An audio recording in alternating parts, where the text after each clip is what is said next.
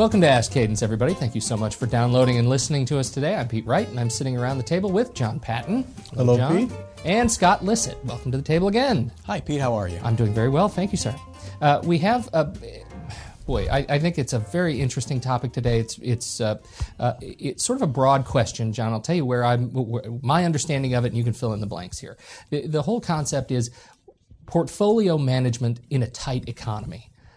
Executives have to manage their portfolio of projects across the organization as they deal with staffing changes, potential layoffs, operations scaling, and when operations scale, you have to deal with not having as much funding to fund new projects.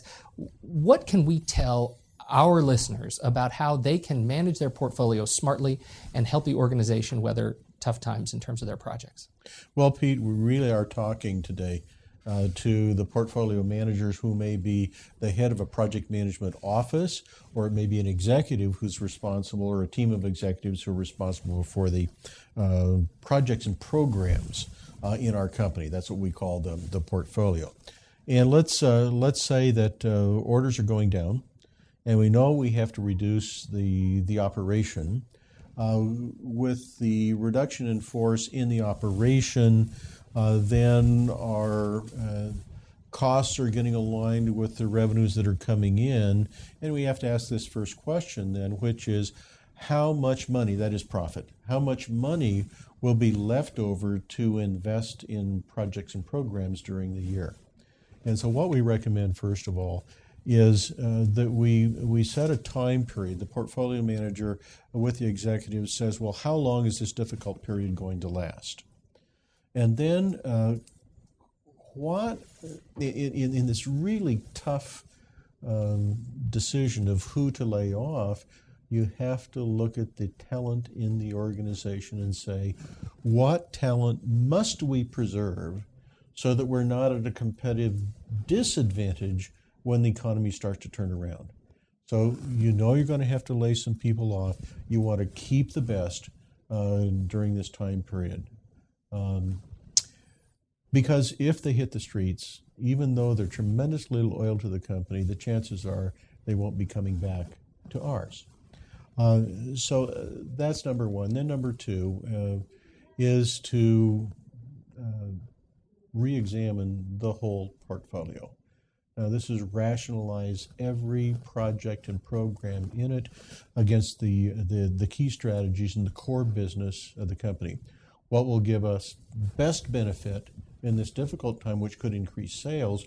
What must be maintained long-term to keep us viable as a business?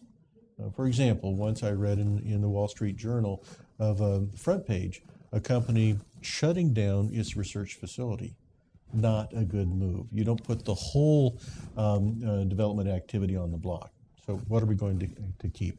Once we have our list of projects, then prioritizing them becomes very, very important, and resource loading them. And as you resource load the projects, there will be a point where you run out of resources, and that becomes the portfolio for the next year, 6 months, 2 years, whatever time period you project is going to be this period of lean times. Can you help me understand why you mentioned that you do the layoff sort of staffing planning before you do the project prioritization? What's the rationale in that? I really didn't mean to imply any sequence, Pete, okay. Because we have to look at all those together. Mm-hmm. And looking at the projects that are underway, how close they are to completion, what kind of impact they'll have on the market. There are just a number of factors. Usually when we look at a list, there are from 7 to 10 factors on the list that will influence your decisions. And what we're really trying to do here, if I'm hearing you right, John, is to determine what is the capacity of the organization.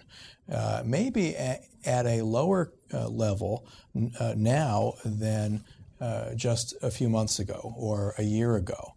And to match the size of the workforce with the project list and look in order of priority and draw that capacity line somewhere saying these are the high priority projects we can afford to do now and that we can staff appropriately now, because what we don't want to do is try to do too many projects at the same time with a reduced staff level, because that will result in projects that just don't get done because they don't have a sufficient number of team members to get the work done. And in those cases, it may be just better to say we will defer a project or two or three or more until a later period of time, and let's pick our highest priority ones, staff them appropriately, get them done successfully, reassess the economic situation, and then see which projects we want to take on after that. And that's how you end up having your project management environment, your portfolio management environment, driving your strategic plan for the organization through these hard times, yes? Yes. If you lay off the people and don't lay off the projects, everything will grind to a halt, guaranteed. And I just remember so clearly a meeting I had when I was consulting to a major Fortune 100 organization where they had gone through a force reduction, and this guy said, I spent the whole weekend thinking about how work was going to be piling up on my desk because they laid a member of our department off, but they didn't cut any of the work. And I came in early, and then I was told I had to come to this meeting, which is a new project. And he just went over the top. But he was right on. It is an executive responsibility to make tough decisions and determine really what must continue to the business. I know we talked that this was we said early on that we were really focused on the executive, the team focused on managing the portfolios. But what if you are a project manager in this environment? What is your responsibility to your project and your team that may be affected by layoff? Well, let's assume that your project is still on the list, but you've lost half your team members. The first responsibility you have is to communicate back to management the impact of that loss of team members. What will we be able to do? What will we not be able to do? And a recommendation. Can the project continue at the current resource level? And then let's also assume here that there's a priority list. Where does your project lie on that priority list? Can you go to the bottom of the list and take resources from the lowest project on the list that's active, or is your project the last one on the list? Should you really be trying to place your project on hold and place key team members on projects that have higher priority so that in the context of the whole company, the company can do well? I mean, you're thinking like a company manager as a project manager when you're behaving that way. There will always be work for you as a project manager. And there may be cases where you can stretch out the project. So you can stretch the schedule out and get the work done with fewer people and take a longer amount of time to finish it. And there may be cases where that's acceptable, when the project is in alignment with corporate objectives, but there is not a sense of urgency to get it done immediately. And the fear is that if you shut it down, you'll lose some critical momentum, and that's not a good option either. This has been a great discussion, gents. Thank you so much for joining us this week. And please listen to us next week. Download again. This has been Ask Cadence.